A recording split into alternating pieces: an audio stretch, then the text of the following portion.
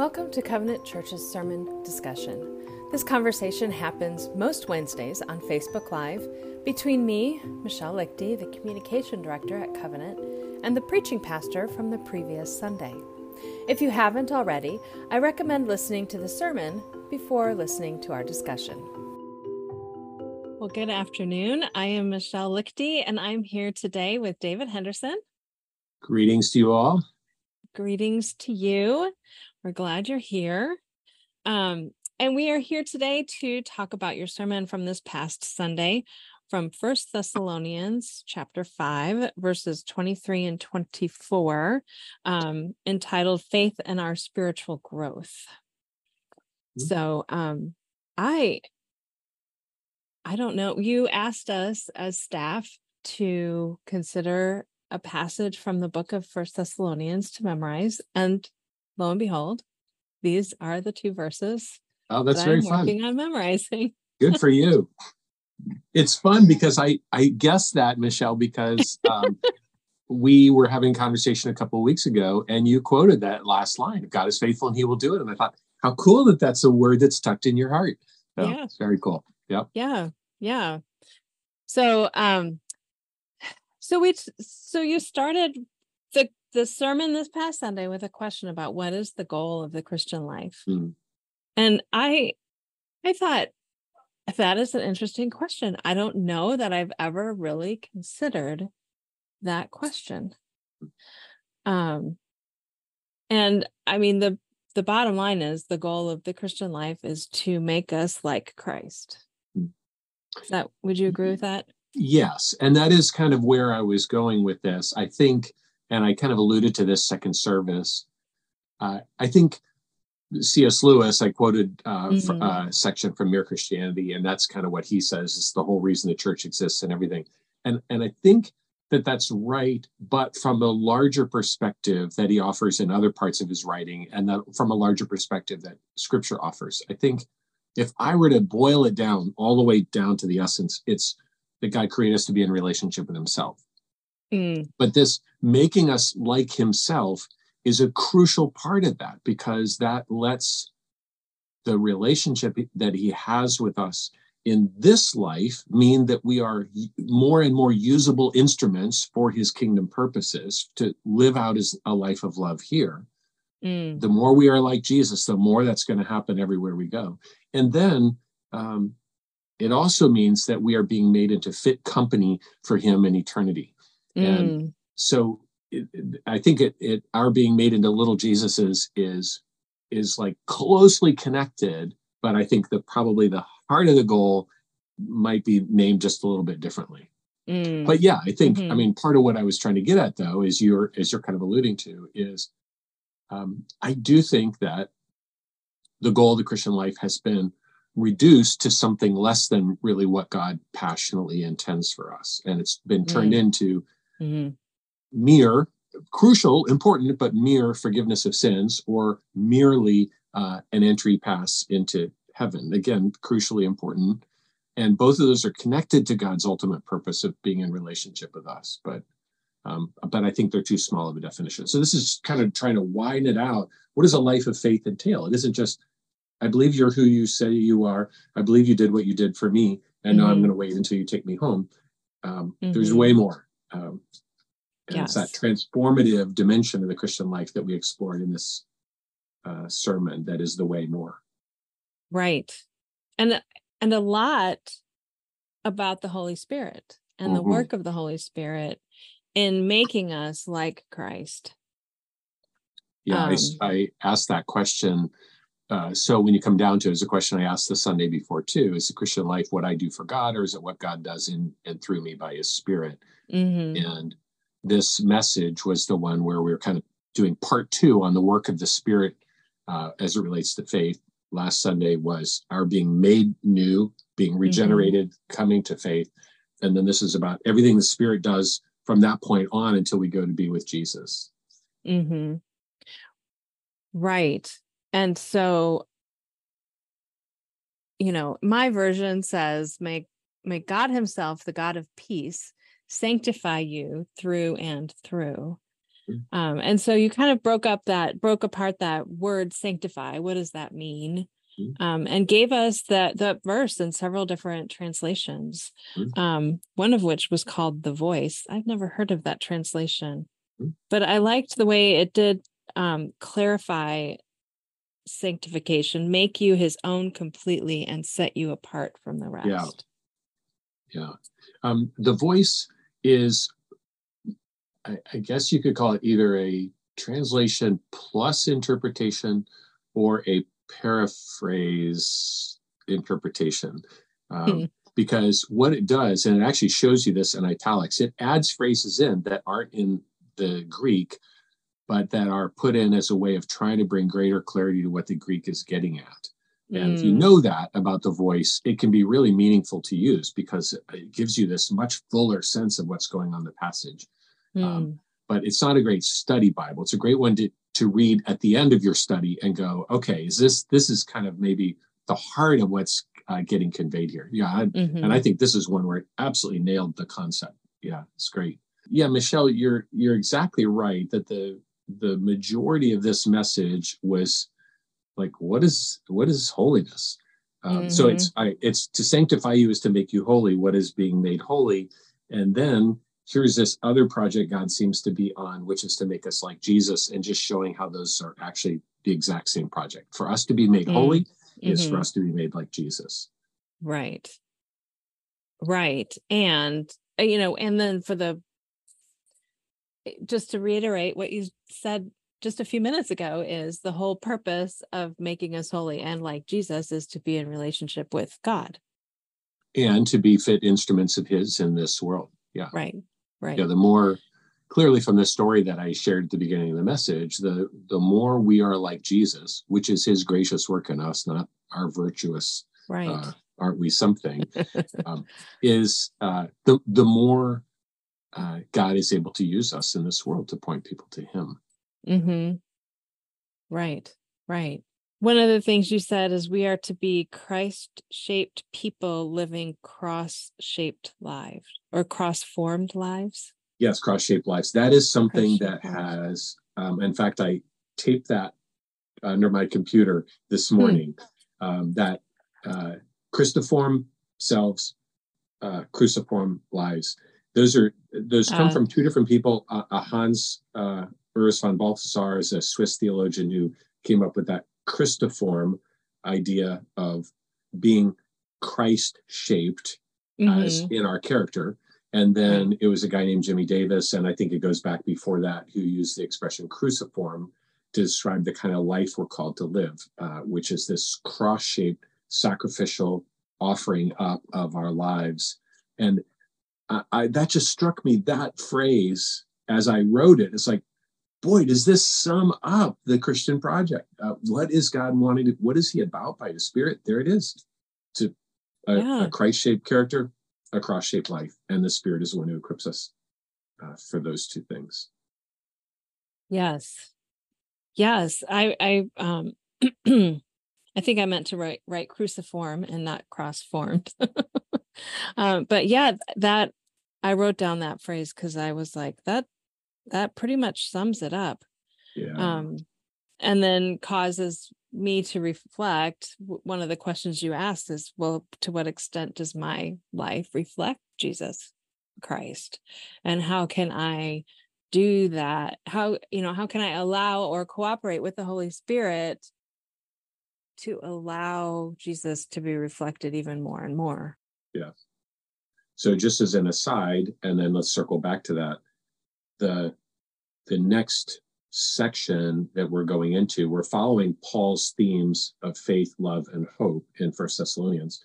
So we spent 3 Sundays on faith, which is, as it turns out, all about becoming Christ-shaped people. And now we turn to the next theme, which is love. And we'll discover that, as it turns out, that's all about living a cross-shaped life in the way that we relate to others. So it's very, very powerful, I think, as a succinct capturing of what God's up to. Yeah. So one of the things that I talked about is that holiness one of the themes you often hear me say is, I think that, we just, and I get why we do this, but we all have a propensity to kind of shrink down a concept to try to make it easily communicable. And we've done that a lot in the evangelical church. And I think holiness is one of those things where we've done that. There are a lot of passages that talk about how God is holy. Holy, holy, holy is the Lord God Almighty.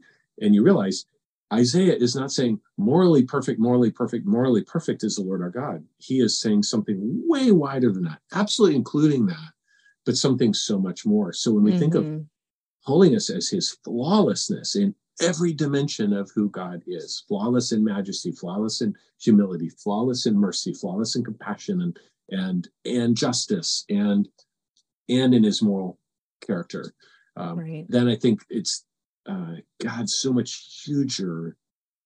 And one of the asides that I made was, I think if we lose track of that, and this goes back to some earlier discussions we've had, if we lose track of that, then we can feel entitled as Christians to speak either in truth or in love, because we think they represent two different dimensions of who God is. Instead of realizing that they are both fully and flawlessly part of God's nature, and we can never speak truth without also speaking love, and we can never speak love without truth also not informing that. And I think that's, to me, that was a helpful aha, because of the way I think if we boil holiness down to just this concept of moral perfection, we end up creating a little bit of a schizophrenic God. And then we can live a little bit of schizophrenic lives of being angry, loving Christians. And it's like, wait, how does that fit? Right. So when we talk about holiness and God, we're talking about his flawlessness in every dimension of his character. But then when we talk about holiness in us, that's certainly not our starting point. We're not flawless. Right. But there, the idea of holiness for anything other than God is something that is completely his. It's been completely given over to him. And then, as a result of that complete giving over, the project begins of fashioning us into more and more flawless people in a way that reflects his character. Right. Oh, this all feels very heady. Right. I mean, important, right? Because we have to be thinking straight in order to be living well, right? So it's important that we're thinking straight. But then my question is, okay, so how do I live this out on, Wednesday at 10 a.m.? Right. Which is exactly why I brought these two streams together, because I think like love, like justice, like righteousness, it's so easy for those concepts to stay conceptual, and then they don't really have grip. They don't have traction in our hearts. But me being a more Jesus-like person today than I was yesterday, that, like, I can instantly think of what that means in my relationship with my kids and with my wife and with my boss and with my neighbors. And I mean, just, it's so easy to fill in the blank. Am I a more Jesus-like version of me today? And I think then that there's also a sense of adventure connected to that. We will all retain our unique personalities when we go to be with the Lord. I'm confident of that. And yet all of us will be a Jesus-like version of the unique person that he fashioned us to be. I think that is an important thing to just say again, because I think we tend to have this Eastern mysticism, Buddhist kind of thinking that if we are going to be all like Jesus, then we are all going to be replicas of Jesus, or just folded into who Jesus is. Yep. Rather than, I will be Michelle, you will be David, we will be distinct and like Jesus at the same time. And that, again, that's one of those tensions, one of those mysteries that we don't necessarily understand. at a deep level, how can we be like Jesus and be ourselves? Yeah. But it's the truth. Like, that's what the Bible teaches. Yeah. And, I think a way to make that really practical is to hop over to another of Paul's letters and look at the letter of Galatians and talking about the fruit of the Spirit, what the Spirit is trying to accomplish in and through us, which is exactly what we're talking about from First Thessalonians. Well, you and I are similar in some ways, very different in other ways. Mm-hmm. And yet we are both being made more loving by the Spirit of God, more joyful, more peaceful, who we are uniquely, more gentle, more faithful, more allowing the inner mastery of the Spirit to control who we are uniquely. I mean, you walk your way through the list of the kind and so on. So it's not who we are, but it's the way we are who we are that becomes Jesus-like. Yeah. And I don't have to strive to be like my favorite Christian celebrity. Oh man, is that so true? Yep. Right? Like, I mean, I think that's kind of what I was getting at too, is like, not only am I lost inside this, the person of Jesus, but I'm also not called to be my favorite Christian celebrity, or you, David, as my boss, or, or the person I admire on my street. Like, I'm not called to be that person. That's right. I'm called to be more me in a Christ-like way. Yes. Yeah, this is one of the things. I think the Enneagram has been used in a lot of different ways, and some of those are kind of a mangling of the intent, but some of them are really so solid. And one of the solid approach to using the Enneagram begins with asking the question, what insights do I gain into the unique way that God fashioned and designed me? And I think that's where the Enneagram can be so helpful. And then it asks the next very helpful question: what would a more redeemed version of me look like? In other words, what would a more Christ-like version of me look like? It's a great tool. So you just think about some of the, there's the very artful and expressive personality. There's the very thoughtful and reflective personality. There's the take charge personality. There's the people influencer. There's the lover of people. There's the person who is great at seeing the way things aren't the way they should be and has a sense of how to make those right. There's the adventuresome person. Yeah, and God isn't saying, no, I'm my goal is to rid you of all those distinctives and to turn you into some kind of mud that is a melding together of all of you.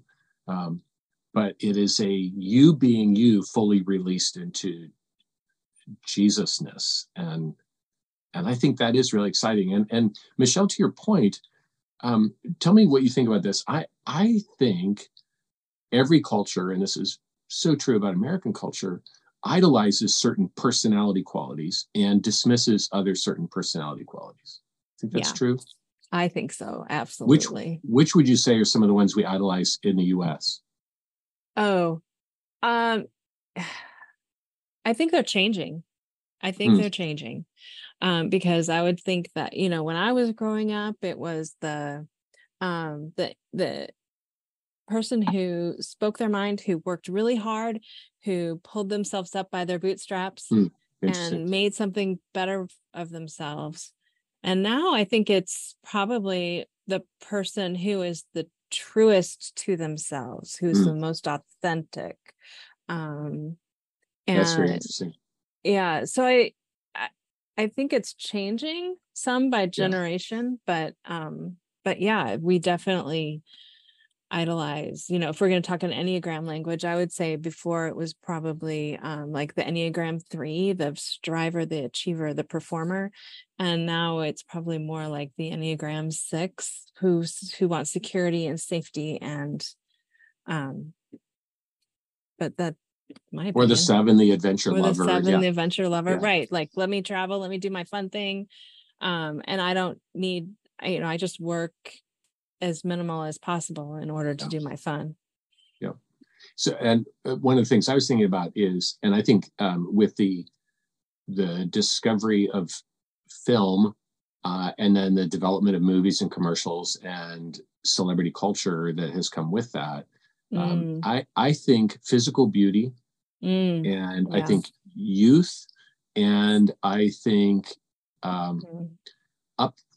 the upfront platform gifts, having a great singing voice, having poise in front of people, the ability to be, at ease in that kind of position of like in a group. The influencer. Yes, right. Those tend to be things where it's like the subtle or not so subtle message is we're all supposed to be like that guy or like that girl. And, right.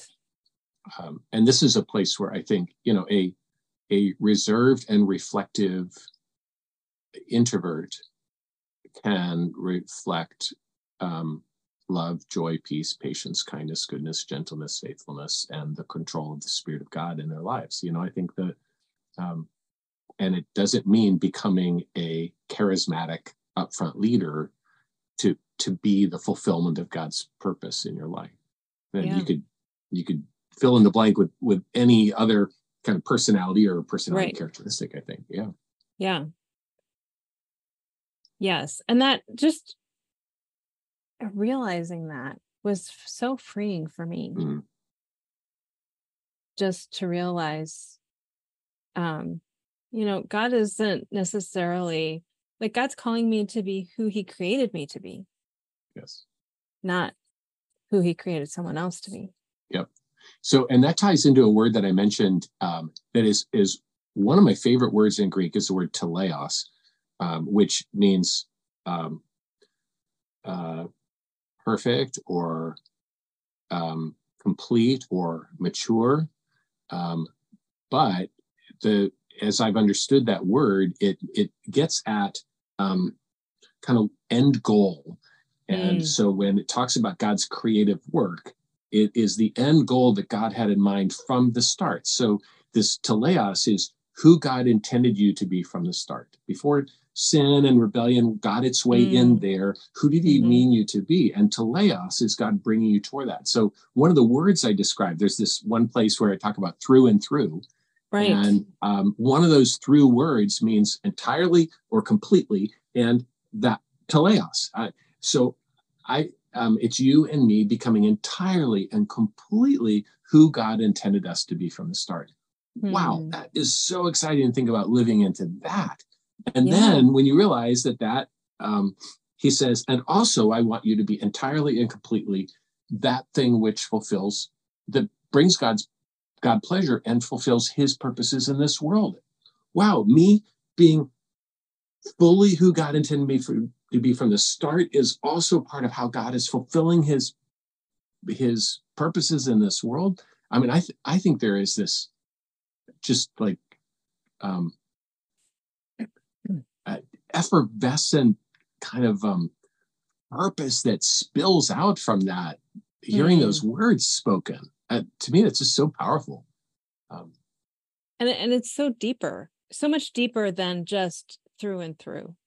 Yeah, right. Like, I just think, okay, through and through, like from my head to my toe. Yeah. Right. And it's still saying the same thing. It just has a rich nuance in it that, right. Yeah, I mean, the thing I wouldn't want to communicate ever is that there's some access to a deeper insight into scripture that comes from having the original languages available to you versus English translations. We have excellent English translations, and we're always benefited by comparing different translations. Bible Gateway is a great tool for doing that, where you can see all the different English translations side by side, and then you can get an idea of the range of meaning that a phrase or a word might have. So there's not any like secret meaning. It's just an enriched meaning that comes from knowing of some of that background. And that's what I meant. Yeah. Like I know. I wasn't calling you on that. I was really speaking to our those who are listening in on our conversation, because I think there can be a little bit of that. Oh, I wish I knew biblical Greek so that I could read it in the biblical Greek and see this myself, and really understand what it's saying, which isn't what's true. We can really understand what it's saying without that. Yeah. Yes. So, Michelle, let me just hop on where you were going, and I think some of where the sermon all came to as well. And that is, so all of this is God's incredibly exciting goal for us for us to become more Jesus-like versions of ourselves. I mean, I think that this is so exciting, and captivating. And it could be absolutely overwhelming and paralyzing if we felt like God was handing us that assignment. Okay, in the days you have left, you need to figure out how to make yourself a more Jesus-like version of you. I'm dead in the water at that point, and I'm guessing you and the rest of us are too. Yes, I just have never figured out how to be able to change myself in any substantial way in any part of my life. And then this is where we come to the passage of scripture that you've been memorizing and that you quoted to me a few weeks back so meaningfully. And God has promised that he will do this. He's faithful and he will see this through. Wow. So that's where this, it's all this whole thing comes together. What is the life of faith? It is the life that God is forming in us and that he is living through us by his Spirit. And the freedom of that, the adventure of that, the gravity of that, wow, that is so incredible. And that's really where I kind of wanted to bring the message at the end, is this is all God's project in us that we just get to cooperate with. Yes.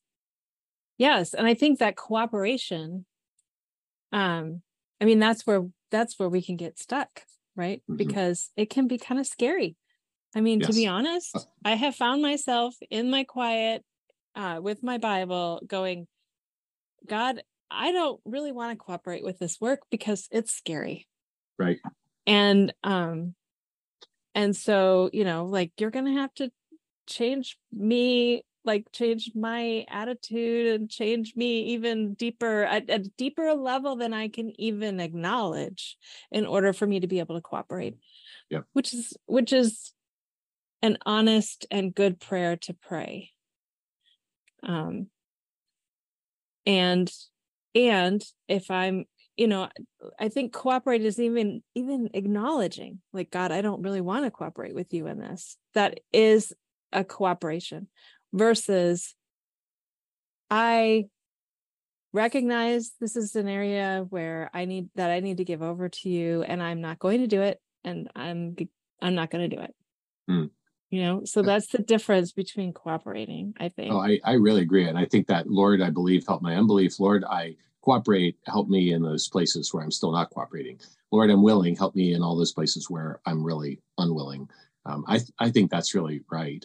And Michelle, I think this is one of those places, and again, this is something we've talked about in the past, but it's one of those places where gratitude is so profound. I talked about what happens when, every day I am seeking to invite and cooperate with the Spirit. But if at the same time, every night, I'm looking back and saying, whoa, look at how, I might not see it at the end of a day of how God was using that day. I just had a conversation with someone who was looking back and describing how over the last 5 years, he was beginning to see how God was at work in his life, doing this subterranean work that is glorious and amazing, that he didn't, it just felt like annoyance and difficulty and struggle during those 5 years. And he got to the end of it and looked back and was like, look at what God's been doing. Yes. And I think the more we can live in a posture of gratitude, the quicker we will be to begin to pick up on those things.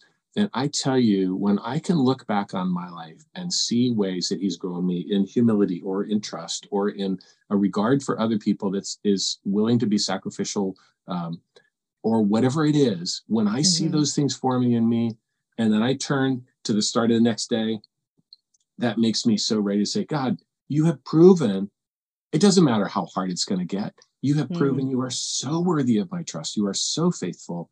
Yes, Lord, go for it. Whatever you want to form in me. That fear begins to disappear when we can celebrate that he is faithful. He is faithful. We cannot see the faithfulness until we express gratitude, which of course leads to the verse just before that, or a few verses before that. Be thankful in all circumstances. It's like, it's so cool how it all fits together. Yeah.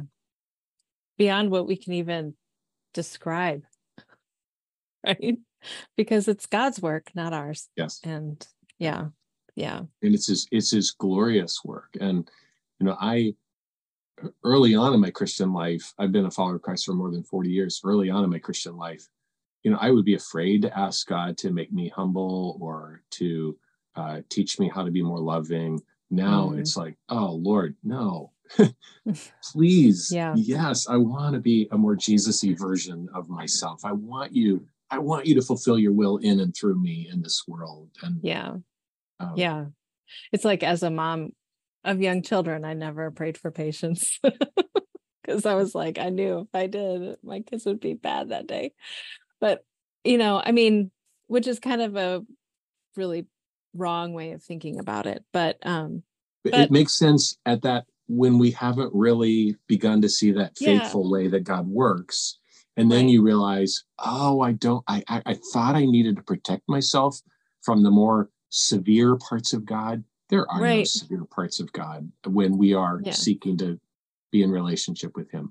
He may act with some strength and sternness, but there's no part of him that the whole, is he safe? Is he good kind of tension? Right. Yeah. Right. Well, and then I realized, like, even when I don't pray that prayer, my kids are still bad. So well, Michelle, it's exactly what I learned early on. I think we may have talked about this. There was a guy I remember hearing just after I became a Christian who said, I prayed for humility. You better watch out for what you pray for. And I actually took that to heart. I thought, there are some things you have to be careful about praying to God about. And only much later did I realize, wait, God is already in the business of seeking to make me not a proud person, but to make me a humble person. In other words, to make me more like Jesus. Right. This Jesus who is humble and gentle in heart. So if he's already doing that work in my life, well, the best thing I could possibly do would be to invite that and cooperate with it instead of resist it. And then that's when we experience the sternness of God, I think. Yeah, absolutely. Absolutely. And if I'm, if I'm aware when my kids are bad, then I can ask God for wisdom into how, right? To how to train them, how to discipline them, how to change my attitude as I'm, what words to say, it's just, Michelle, the cooperation is. Yes, right. Another way to express that goes back to what I feel like was really one of the most important sermons I preached in the last 5 years. The one I preached, I think it was on January 8th of this year, about these two kinds of loves. One is a love for God that finds its fulfillment and satisfaction in him, to have and to hold him. And he is the only one who will ever satisfy us. And then the other kind of love that God made us to enjoy is a love for everything and everyone else.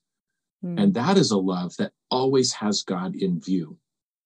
So when I see my kids, and always with reference to God, then I can be aware that there is a way I'm parenting here. And there's also a work God is up to here in every moment. And I can respond to this one and be open to this one at the same time, instead of going, well, no, keep it away. I can go, Lord, this is great. I love what you do. I mean, I've been working with some eye issues from the surgery that I had the beginning of last week. And that hasn't resolved yet. And that's just become, it's annoying and it's exhausting, but it has become a really sweet way of saying yes to God. Just, Lord, whatever is the fruit you are meaning to bear in me through this, I receive and I invite, and I want to cooperate with it. Yeah. I was reading, I've really enjoyed going back through Oswald Chambers' book, My Utmost for His Highest. And this is a portion of the reading for today. And I thought it fits so well with all the things we were talking about. So if I could just maybe read this to wrap up. Sure. The expression of Christian character is not good doing, but God likeness. If the Spirit of God has transformed you within, you will exhibit divine characteristics in your life, not good human characteristics. God's life in us expresses itself as God's life, not as a human life trying to be godly. The secret of a Christian is that the supernatural is made natural to him, to her, by the grace of God. Hmm. It's exactly kind of where we've landed at the end of this. It's all about the supernatural being made natural in us, of wanting what God wants. Yes. And that too is a work of his Spirit. Oh, absolutely. It absolutely is. Thank God for the Holy Spirit. Oh, absolutely. Yep. In him is our rest. Yes. Well, thank you, David. Thank you, Michelle. Delight to talk with you. Yes. And thank you to our audience, whether you've joined us live on Facebook or later on our blog, on our podcast. We are grateful for the few minutes you had with us today, or we had with you today. And as we go, let's remember to surrender to the Holy Spirit and allow him to live his life of love through us.